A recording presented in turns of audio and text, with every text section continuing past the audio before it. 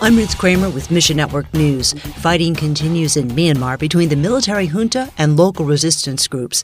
The military has lost about 90 bases since a February coup last year.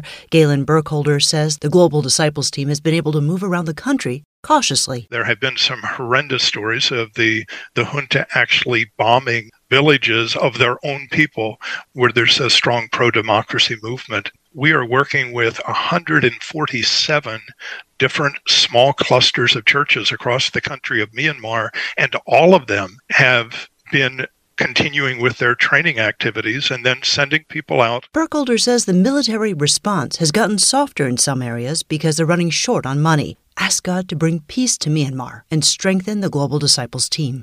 And last month, we heard about a new collective movement underway among Bible translators in Southeast Asia. Today, we'll take a closer look at how collaboration works on the mission field. Some churches want God's Word in story form for oral learners.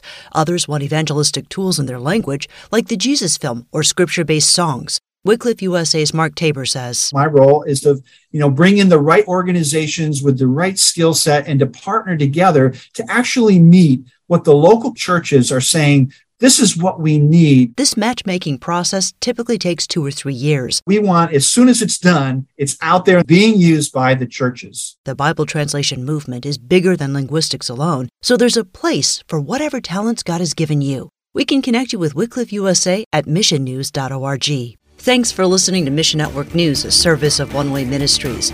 We're listener-supported by people just like you. So by giving to Mission Network News, you enable us to keep the stories of God's kingdom coming. And together, the Great Commission happens. Look for links at missionnews.org. That's missionnews.org. I'm Ruth Kramer.